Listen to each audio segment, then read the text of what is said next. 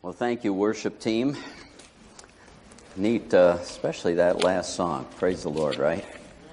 Anybody want to give God a clap offering here and thank Him?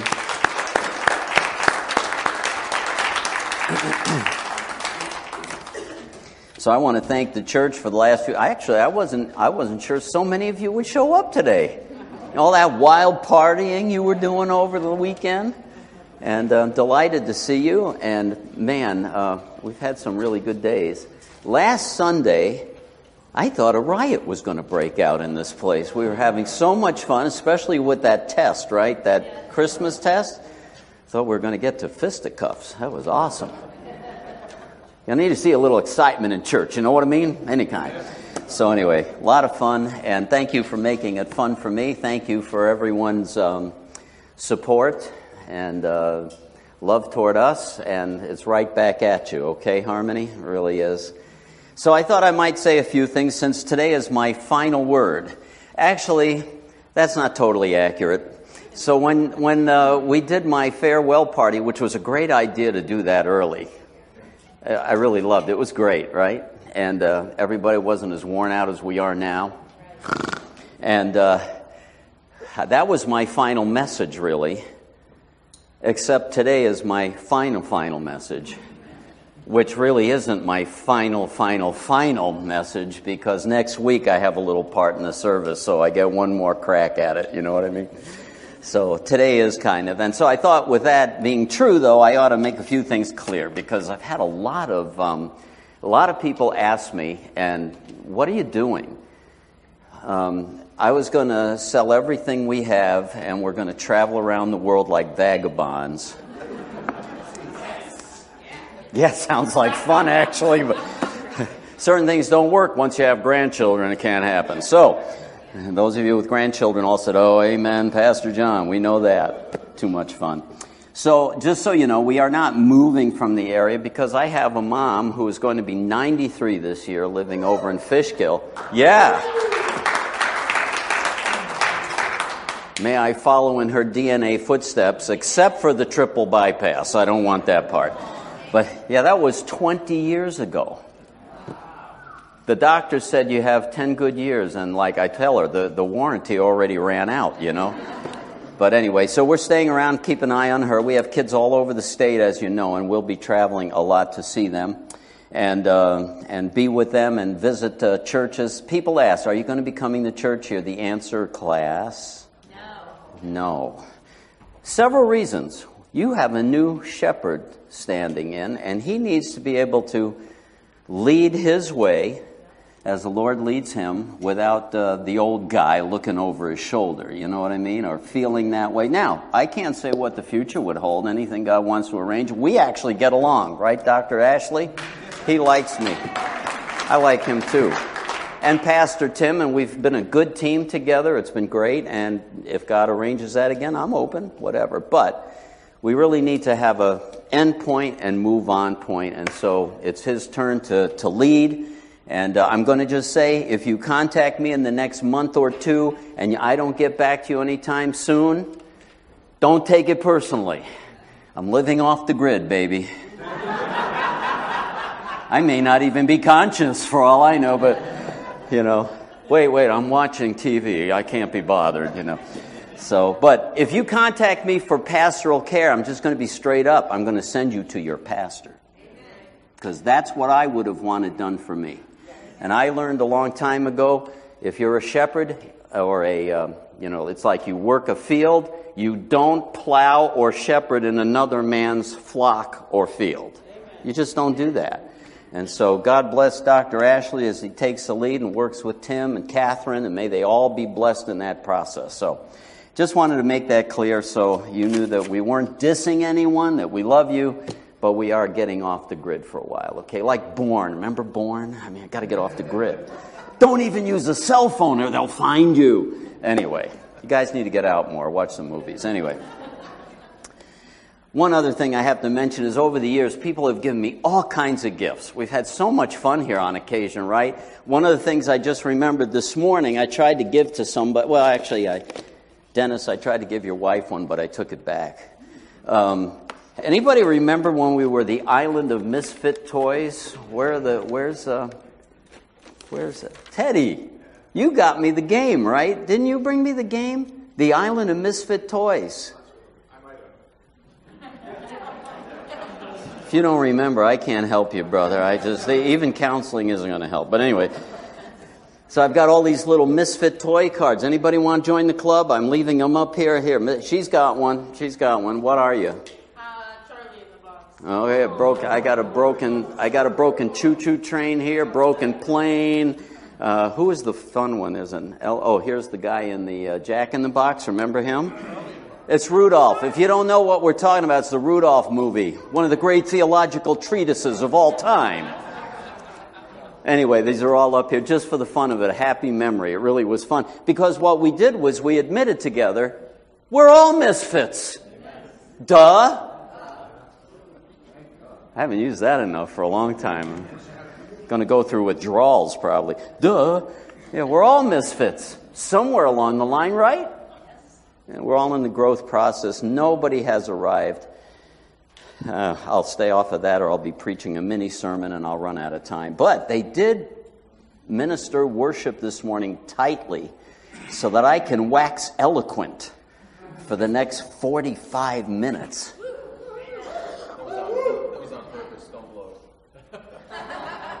Did you hear our worship leader over here? That was on purpose, so don't blow it. Anyway, which means get on with it already, you turkey. So, I missed that. I'm going to preach. So, but I just need to mention, I didn't know where to begin or end with this, with little gifts, people. You've given me so many things. I've got a collection of about 400,000 Yodas. I mean, I'm not kidding. I could probably put it up for sale and make a lot of money. I don't know. I got all these Yodas, but I got to show you the latest big item that, and some were homemade, some were kids' pictures of Yoda and all kinds of fun stuff. And I don't know where they got the idea that I like Yoda. I don't understand. Help you, I will. Anyway, but this one's pretty cool, right?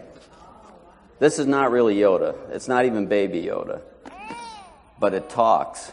Bop it to start. I score 16. Bop it. Bop it. Twist it. Pull it. Then it tells you how badly you did. Anyway, it doesn't take much to amuse me, I got to tell you. That was pretty cool. I won't tell you where that came from. Then I had a wonderful gift from one of our little karate students who is part of our church family. And Adelaide Ambrosino drew a likeness of me, how I look on the karate floor. I want you to see how accurate this is. All the missing hair, perfect. Black belt, I mean, that is me, isn't it? It's like, wow! I've kept that. It's been about a year and a half she gave this to me. It was a riot, so I like that one. But I have to tell you who the winner is. And there were a bunch of really good, so, you know, when you're judge and jury, it makes it hard. I have to tell you who the winner is, because Vince Sherlock found this, the Hawkman action figure toy.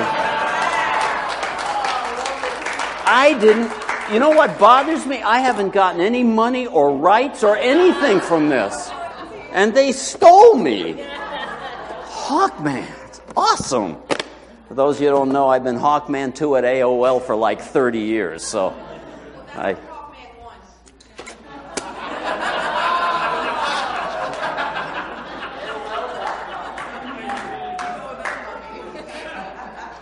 feeling the hate here, huh?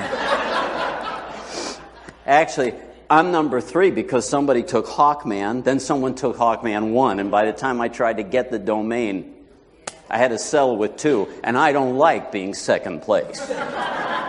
Anyway, so now it's time to look into the Word together, and I'm going to ask that you join me in prayer, okay?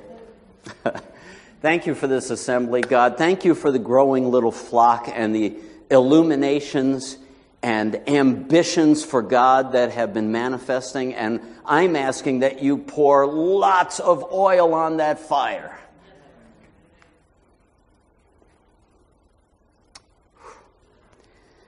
I didn't think I was going to get emotional, but I think about this, praying for this assembly to prosper, for her shepherds to prosper, for her people to prosper, for the ministries they put their hand to that they know are being led by you to prosper and to bear fruit.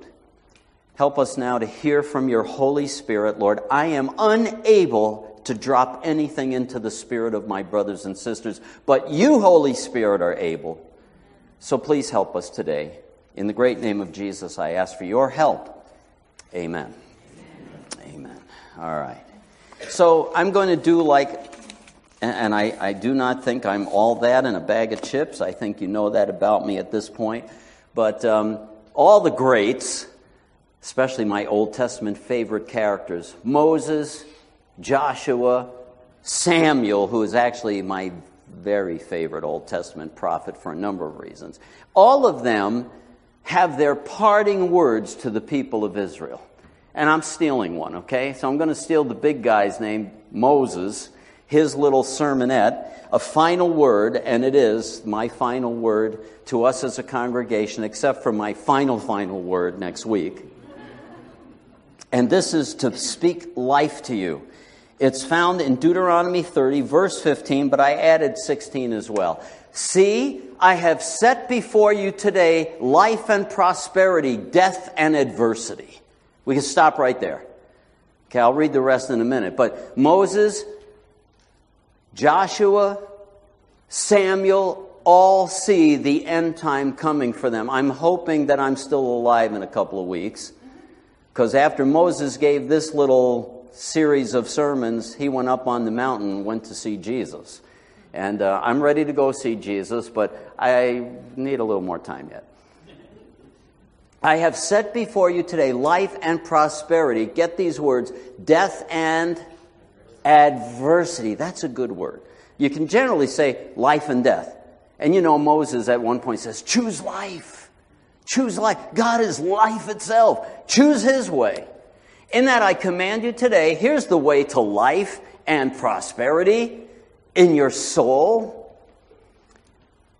Love the Lord your God, walk in his ways, keep his commandments and his statutes and his judgments, that you may live and multiply, that the Lord your God may bless you in the land where you are entering to possess it. I want blessing on you. God's in the blessing business. Did you know that? He is. He's in the blessing business. So this is what the prophets would call the burden of the Lord. This has been on my mind for months, especially the second half. In fact, it's probably been on my mind more than a year. But the first part I want to get across is how much God is a blesser. We just went through Christmas time, right? And peace on earth, goodwill toward men, right? And we want to hear that. We love that. The blessed Christmas angels are telling everybody, to you is born a Savior. He wants to bless. God is a blesser. He is a life giver. It's his inclination to bless. So worship him, serve him. The Old Testament language says, cling to him, for he is your life. Cling to him, for he is your life. So the reason I'm saying this is there's two parts to it. Obviously, I set before you today life and prosperity, and there's also the other side, adversity. And I'm not talking about adversity. We're living in adversity. Here we are, another uptick in COVID variants and all of that. Is this ever going to stop, But I'm not talking about that. I'm talking about the adversities that happen to us that don't need to happen. Sometimes we've opened the door for the enemy to pummel us, and sometimes we've invited God to oppose us. And that's what we don't want. So that's what I'm talking about. All right? So Harmony right now is in a good place. There's this hunger for reaching out and thinking through what we're doing, that we don't park where we used to always park. And I'm going to read something in a few minutes that really kind of captures what happens to most churches. We get ingrown, right? We get wrapped up with, we care for ourselves, and which is a good thing, but there's a whole world out there that God wants to bring into his forever family. So we've got some hunger to reach out. And that work needs a dependent attitude upon God. He is your life, so cling to Him, obey Him. You know, one of my hobby horses has been the issue of prayer, which I consider myself a teenager in. Anybody who's really honest with themselves. I've met some people who aren't always honest with themselves because I think they can't be. They really think they've arrived. And anyone who thinks they've arrived in the school of prayer is probably missing something. Maybe you've noticed. Unless you're raising people from the dead on a regular basis, which I would love to know about. You know what I'm saying. So prayer is a manifestation of our dependence, which is why we instituted the after-service prayer times, which we will pick up again, or you will pick up again in the new year under the leadership of your shepherd. Okay. But praying because we need God to energize our efforts so that it's not just nice religious activity, right? So, I'm speaking this morning particularly, and I said this in our time of prayer before we came out here. I'm speaking particularly to those who are owners. Do you know what I mean by an owner? If you own the store, then it matters to you that the front light isn't on. It matters to you that the open for business sign burned out. It matters to you that somebody left a pile of trash on your front doorstep. If you own the store, it matters to you.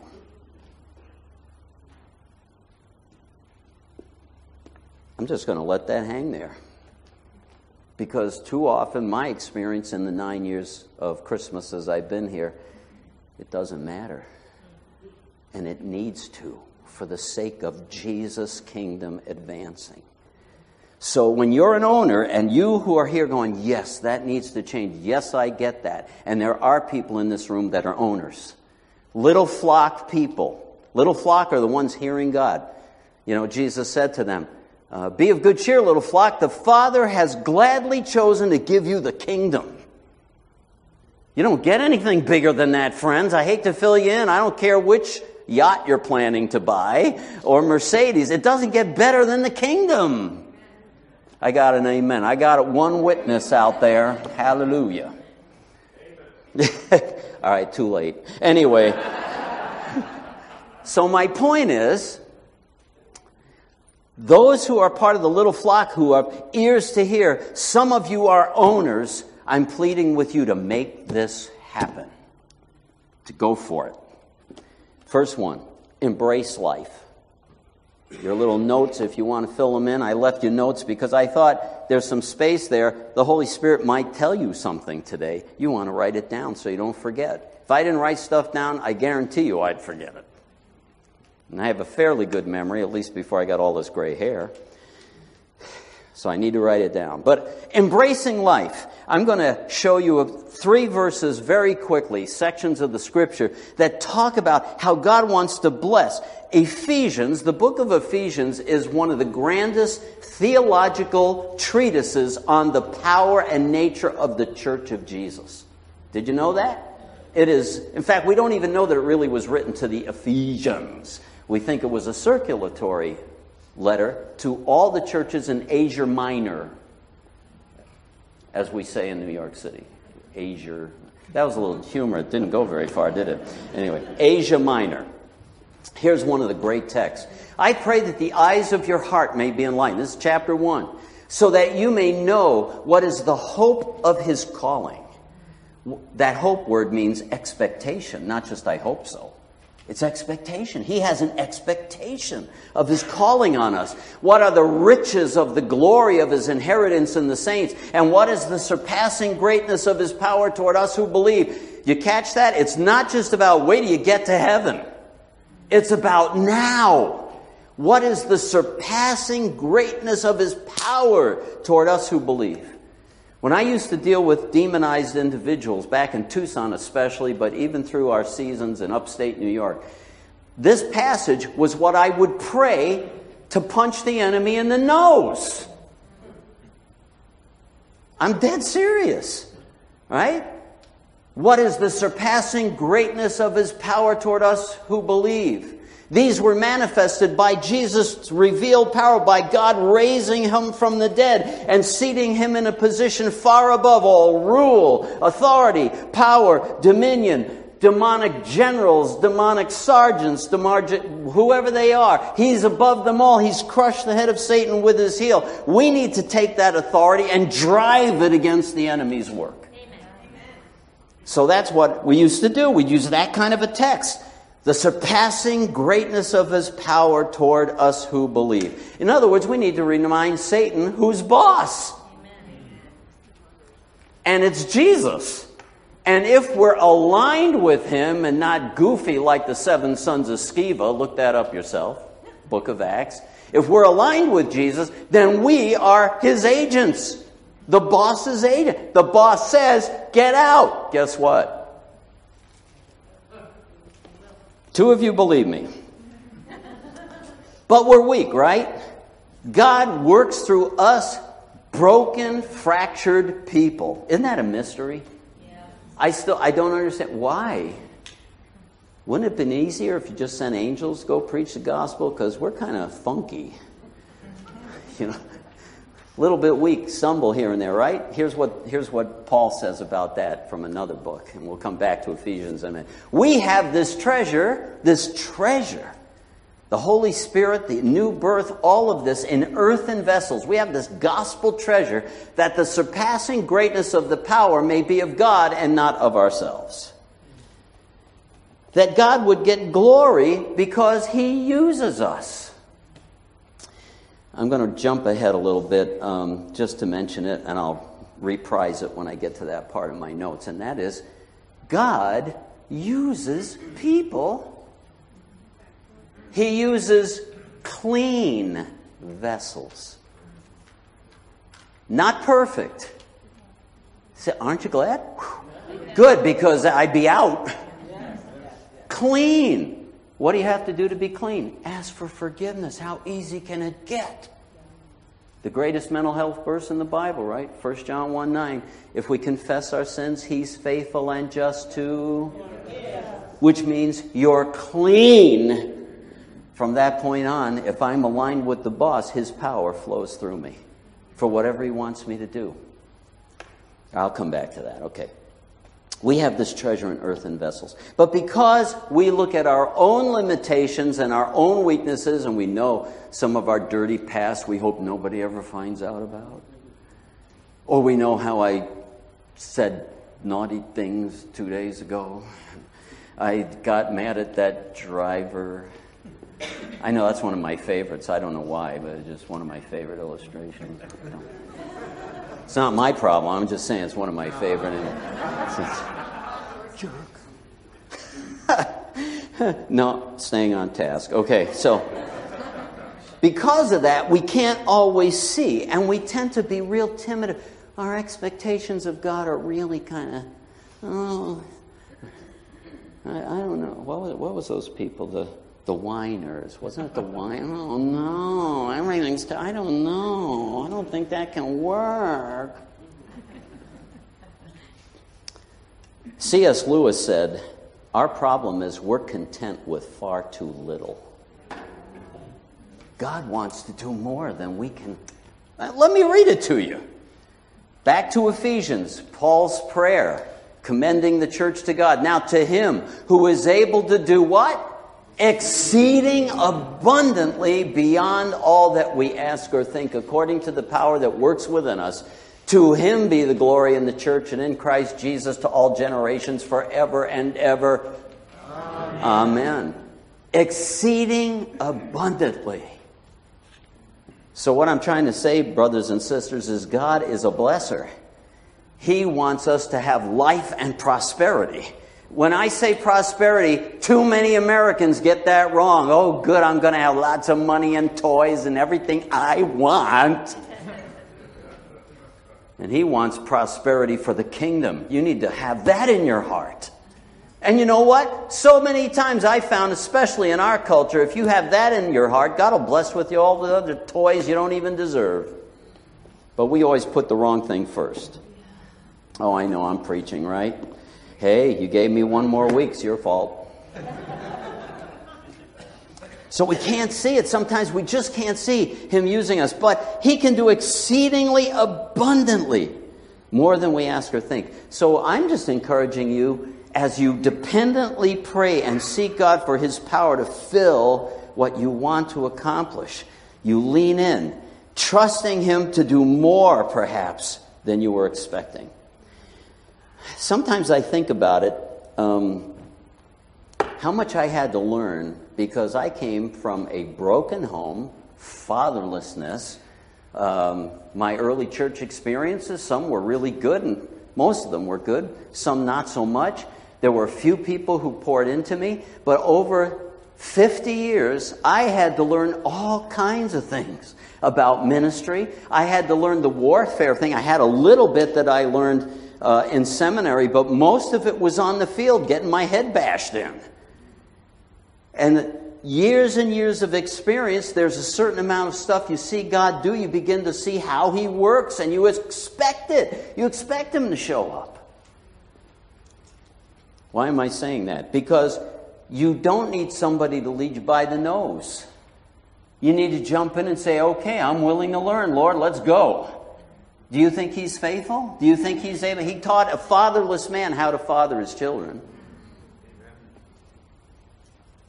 So he's able. The same God is alive for you that was alive for me and every other character you read about in the Scripture, right?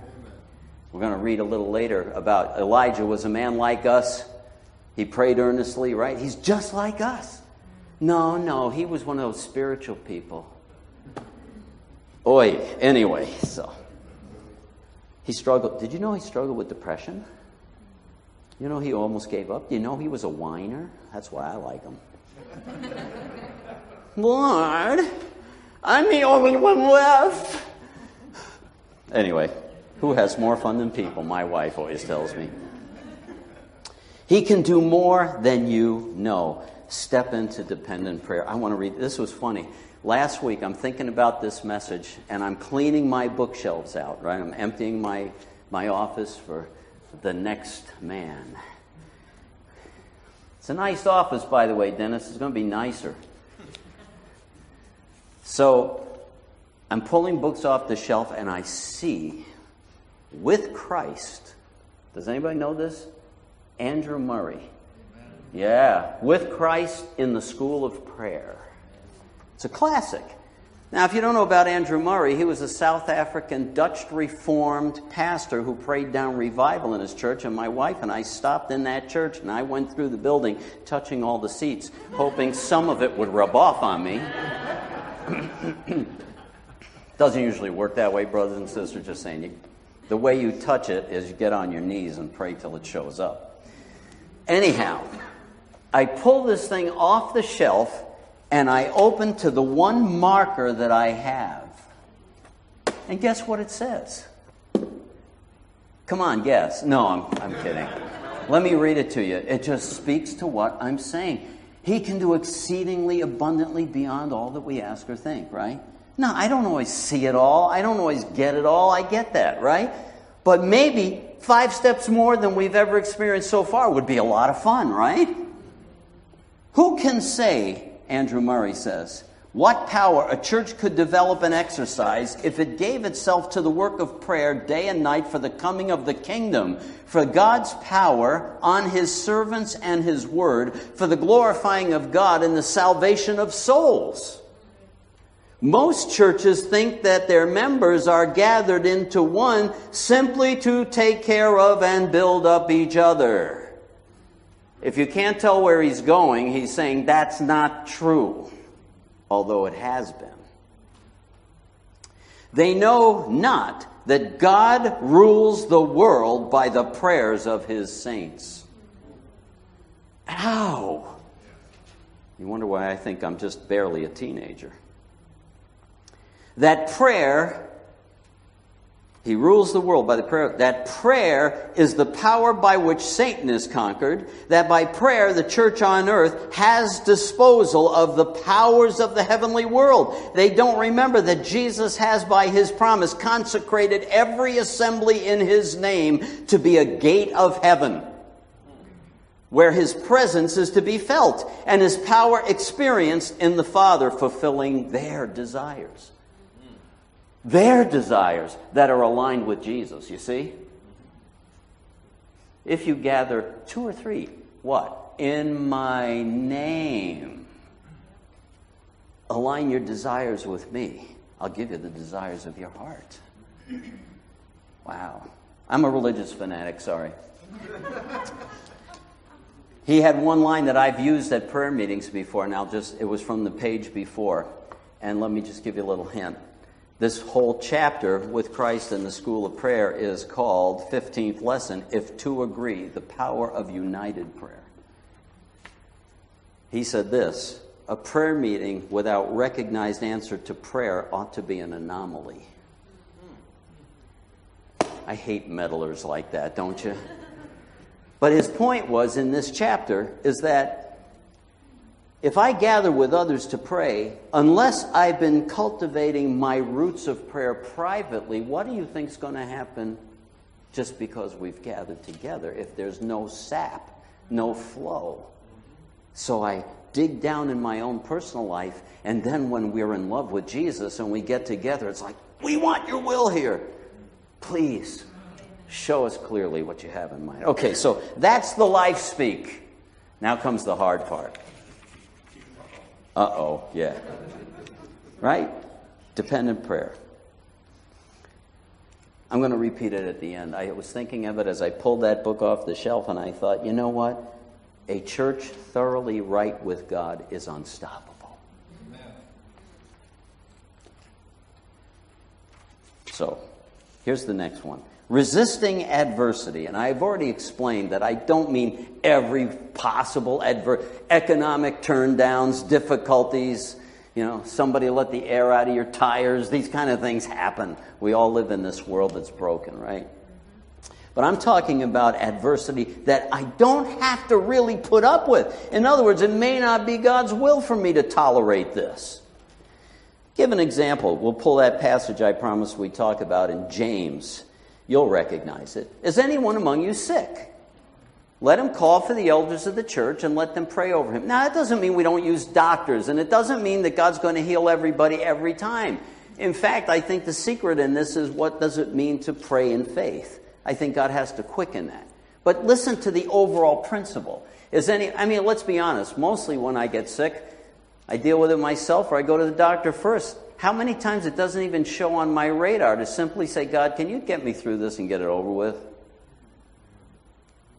Let him call for the elders of the church. Let them pray over him, anointing him with oil in the name of the Lord. The prayer offered, quickened by the Holy Spirit in faith, will restore the one who's sick. Oh, and by the way, the Lord will raise him up, and if he has committed, we don't know that that's the case. Every time a person's sick, it's not because of sin. Except in the ultimate sense, the whole world is messed up because of sin. We get that. But not his personal sin. But if he has committed sins, they will be forgiven him. What?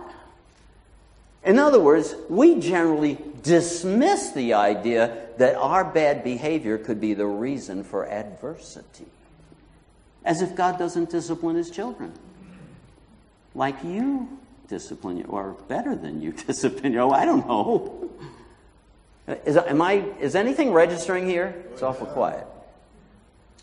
They will be forgiven. If that's the cause, they'll be forgiven. Therefore, confess your sins to one another. Pray for one another. Why? It can be emotional healing. It can be sin sickness healing. It can be physical healing. It can be go down the line. I'm going to give you some examples because I have found this to be true. There is at times adversity that is connected to what we're doing wrong. He's trying to get the point across. Come my way, work with me, and I'll take this adversity away. I'll give you an example. There's no way around this one out of 1 Corinthians. The instruction on the Lord's table.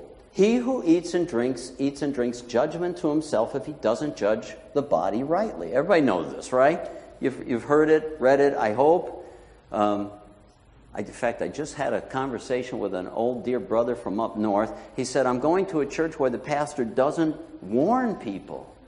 And I said, well, there's no law in the Scripture that says he has to warn you every time. But once in a while, it's not out of order when we're taking the Lord's table to say, by the way, what this whole context means is if you're sticking your fist in God's face saying, get out of my life, you should probably not be worshiping by taking the Lord's table. Hello? But it has nothing to do with those of us who know we're weak and we stumble and we struggle and all. He's inviting us to the table to get cleaned up and enjoy refreshment. That's why it's there. That's why he commands it to do it regularly. All right, you didn't expect a sermon on the Lord's table, but that was free. I'm not even going to charge you for it, okay? For this reason, look at what it says. If you don't judge that activity, that worship, in other words, your disregard for God. Oh man, I could do a whole thing on worship this morning. Yeah, go. I'm thinking about, it's getting tight. But I just think about how many of us blow off our worship time. So God it doesn't matter whether he's the audience.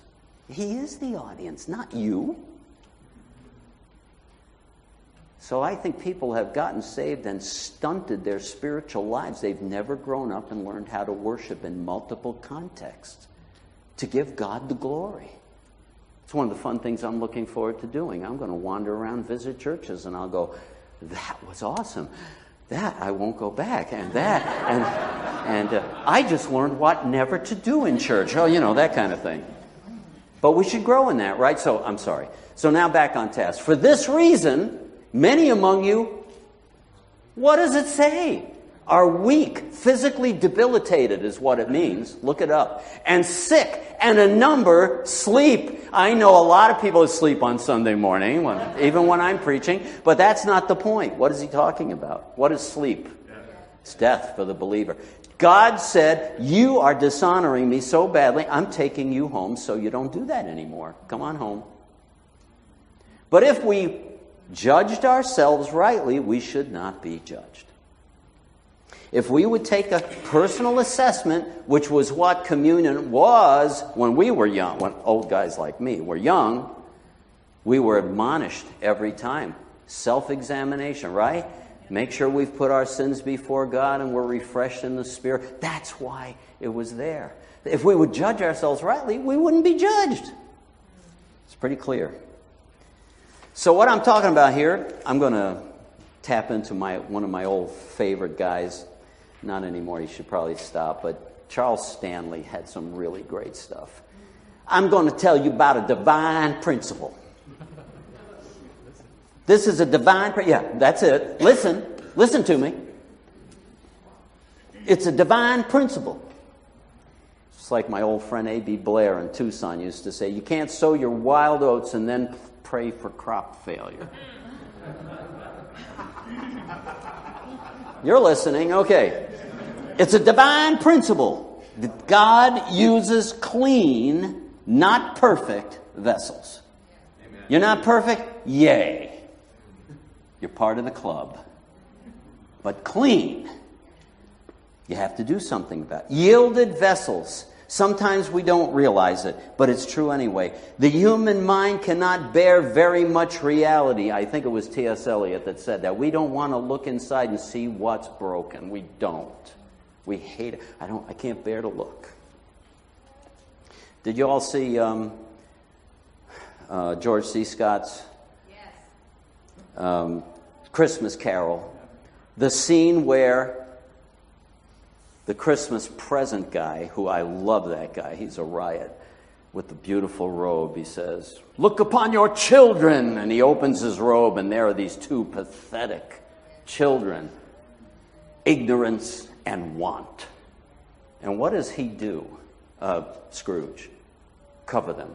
I do not wish to see them. That's us. I don't want to see it. I don't want to see it. It's always somebody else. It's always something at the church. It's always that other. It's always everybody else. We never think about, maybe I'm the one. Maybe I'm the one. Running from church to church for 40 years is not going to fix your broken inside. hunkered down with some real saints, with some owners, and I guarantee you, he'll change you. It'll work. The gospel works. The Holy Spirit hasn't lost his stuff. Hate to tell you. He's eternal. He's not going to change. Here's some examples of what I'm talking about. I've shared this story before, but when I was pastoring in upstate, there was a sister who had relatives that all had gotten married like she had, but they were having babies and she wasn't. And you know what? She hated their guts. Hated them. Her jealousy was so intense. And I'll never forget praying with her, pushing on the fact, do you realize how ugly you are to God right now? And the lights came on. She broke down and wept. And she let go of her bitterness. She got right with God. God removed the adversity. I'll never forget it. I felt the Holy Spirit say, lay hands on her and ask God to give her what she wants. And 9 months later, she was a mother. That's just one of many examples. We think, and the next illustration I'll use in a minute, next text will point to it. We think, we did something back then. We were not quite, clean.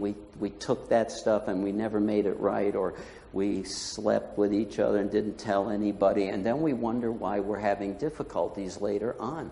God brings adversity to get us to clean it up. Well, you think, that was 10 years ago. Who cares?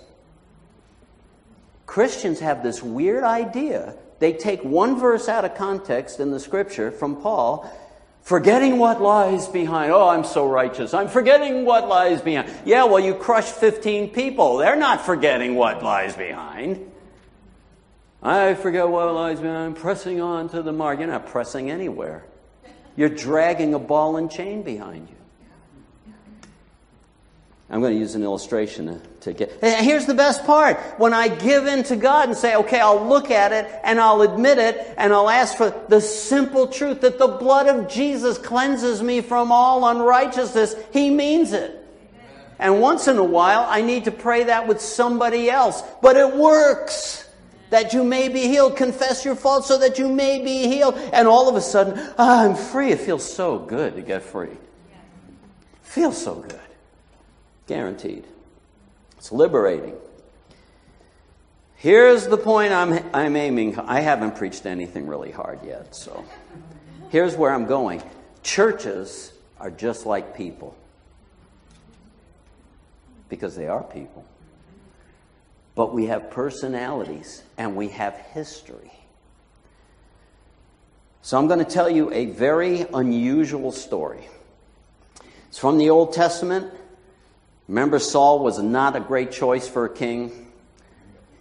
We've all learned about leadership these days, haven't we? In the public forum, that some leaders are good and others ain't so good. I ain't asking you what you think at all. I'm just saying.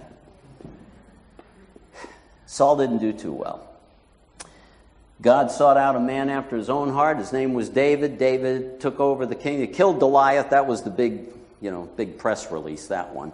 And then later he becomes king. And then he sets up his kingdom. And they go through a civil war because of those loyal to Saul. And years go by. And he finally solidifies his kingdom. Then he has an internal capital riot takes place with some guy named Absalom.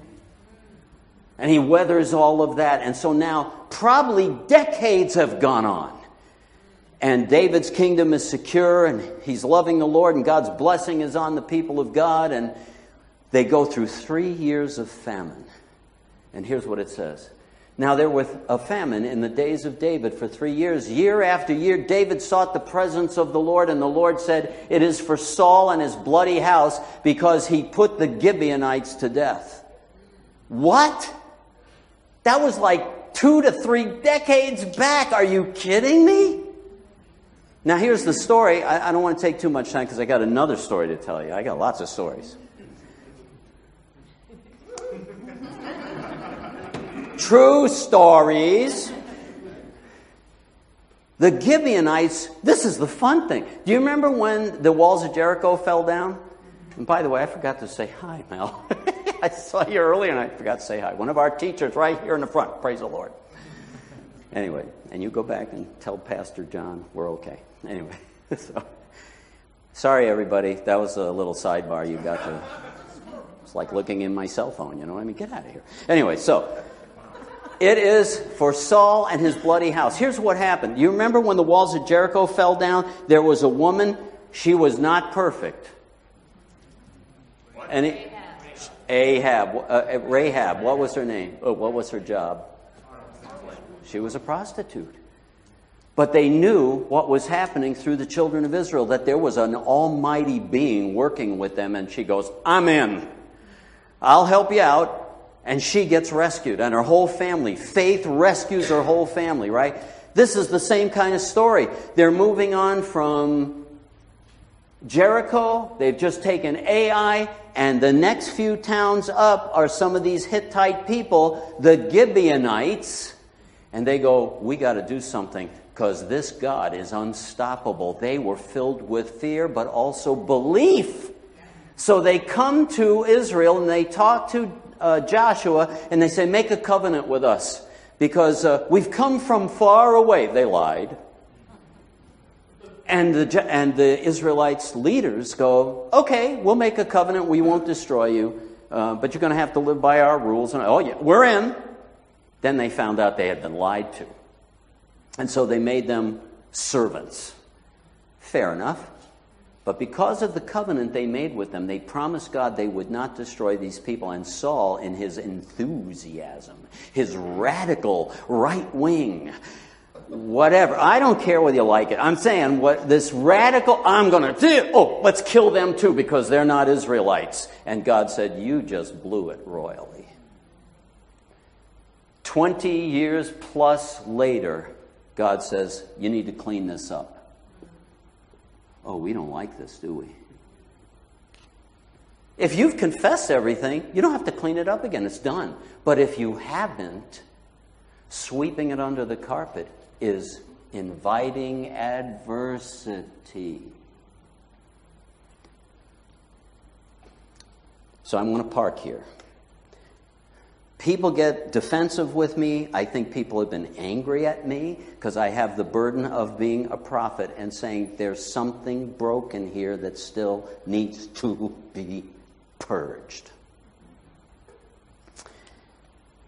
You know, in the New Testament, anybody ever read the book of Revelation? We like to read that faster than anything else, right? Woo! I know everything that's going to happen. It says it right here. Yeah, good. Yeah, tell me about it. I'd like to know how it's all going to happen. Anyway, a little bit mysterious, that book. You may have noticed. The first three books, though, chapter 2 and 3, what are they? Letters to churches, actual churches. Have you ever noticed how many of those churches God said, hey, I know you did this. Good job. I know you did that. Really good job. Hey, that was wonderful when you did that. Oh, I have something against you. Anybody remember that? I mean, it's in the Bible. I'm sorry, I'm having a good time. You all go home and hope you recover. Take an Advil. Anyway, you get the point. Yes, you did this well. You did this well. But I have something against you. Recently, I've had brought back to my face, even Jesus' hand was tied by the unbelief in his hometown at Nazareth. Remember that? He could do no mighty works there. So that's adversity. I don't want adversity.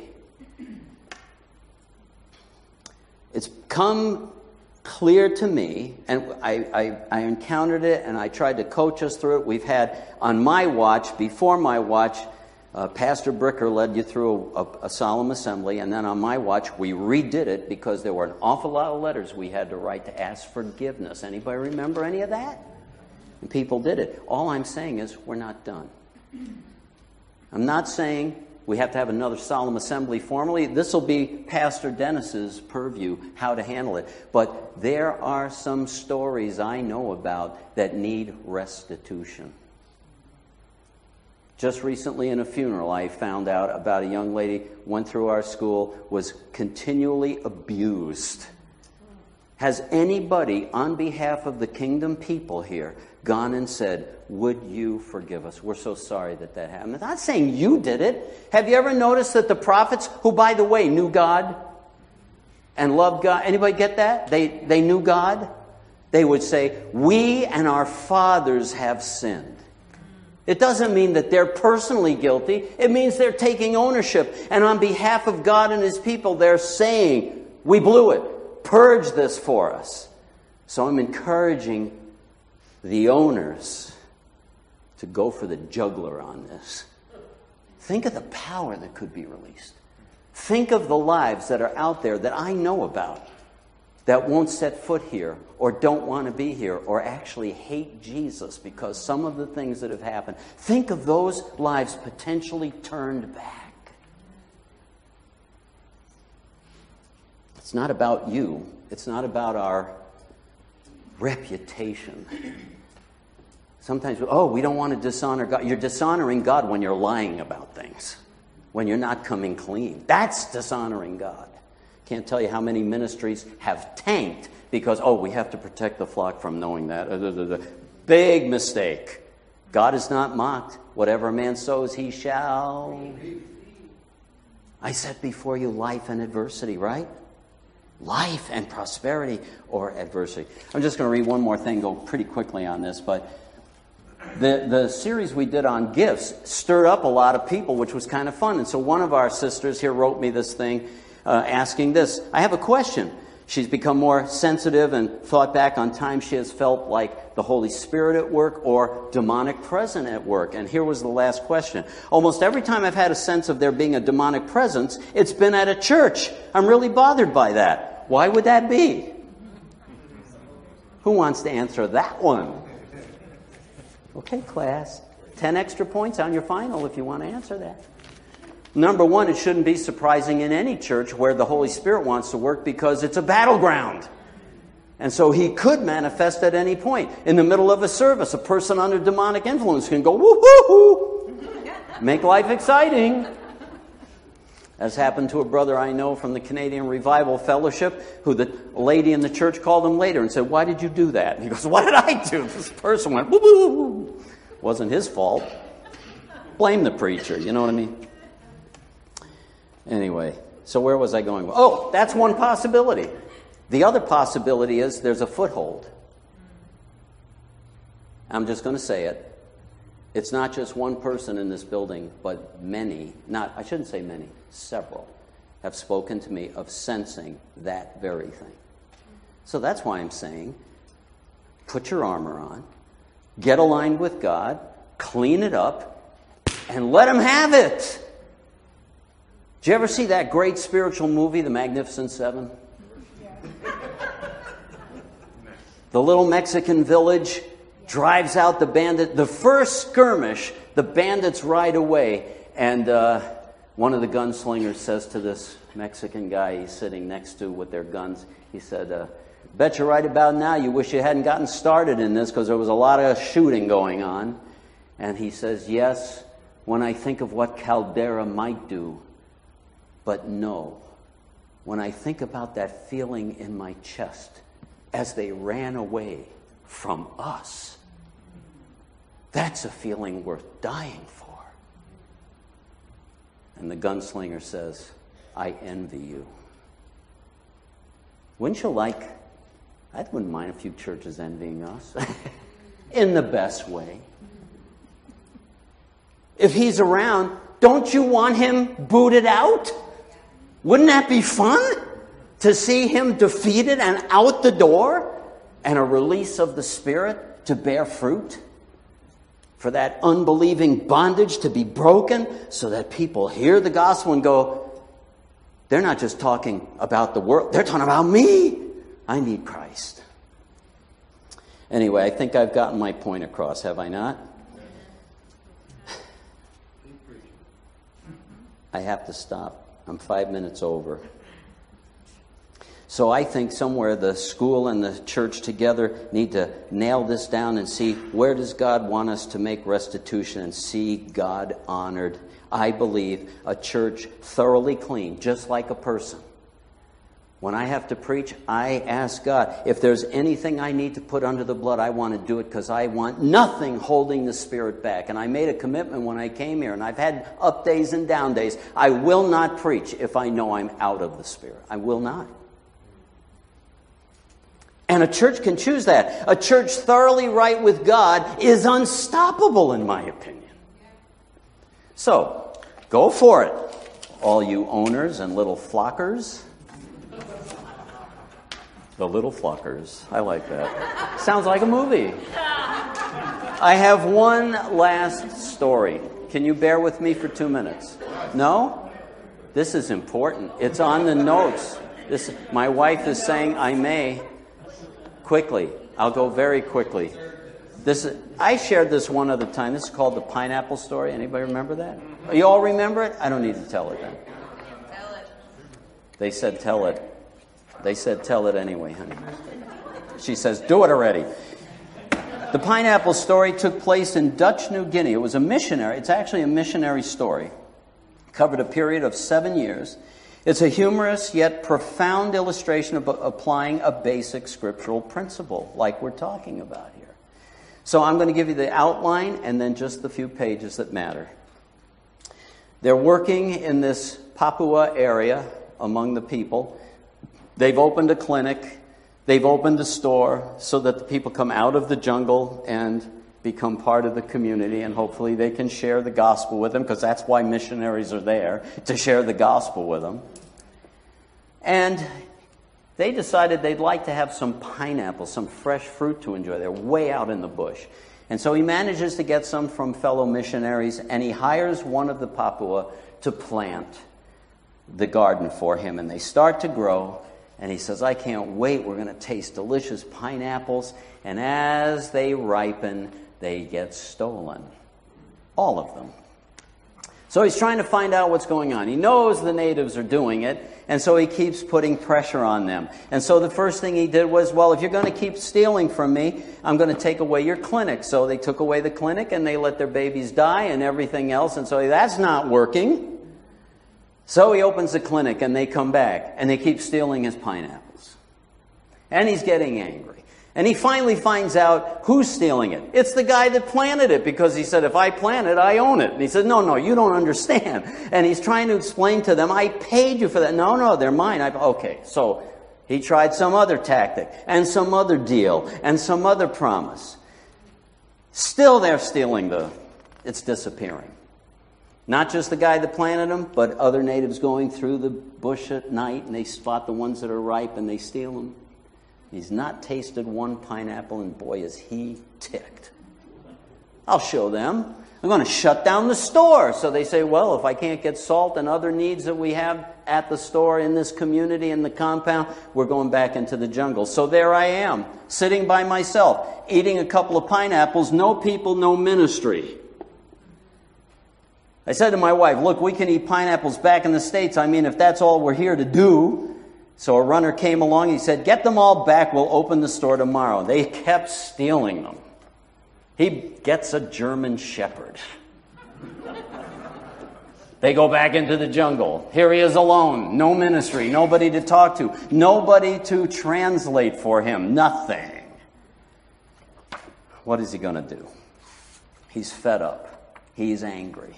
He keeps trying to jack them up, and they won't listen. So finally, they're on break and come back to the States. He goes to a seminar where he learned that you must give everything you own to God. Did Hawco say that in this room? The Bible says, if you give, you will have. If you keep for yourself, you will lose. Give your things to God, and God will see that you have enough. It's a basic principle. It's a divine principle.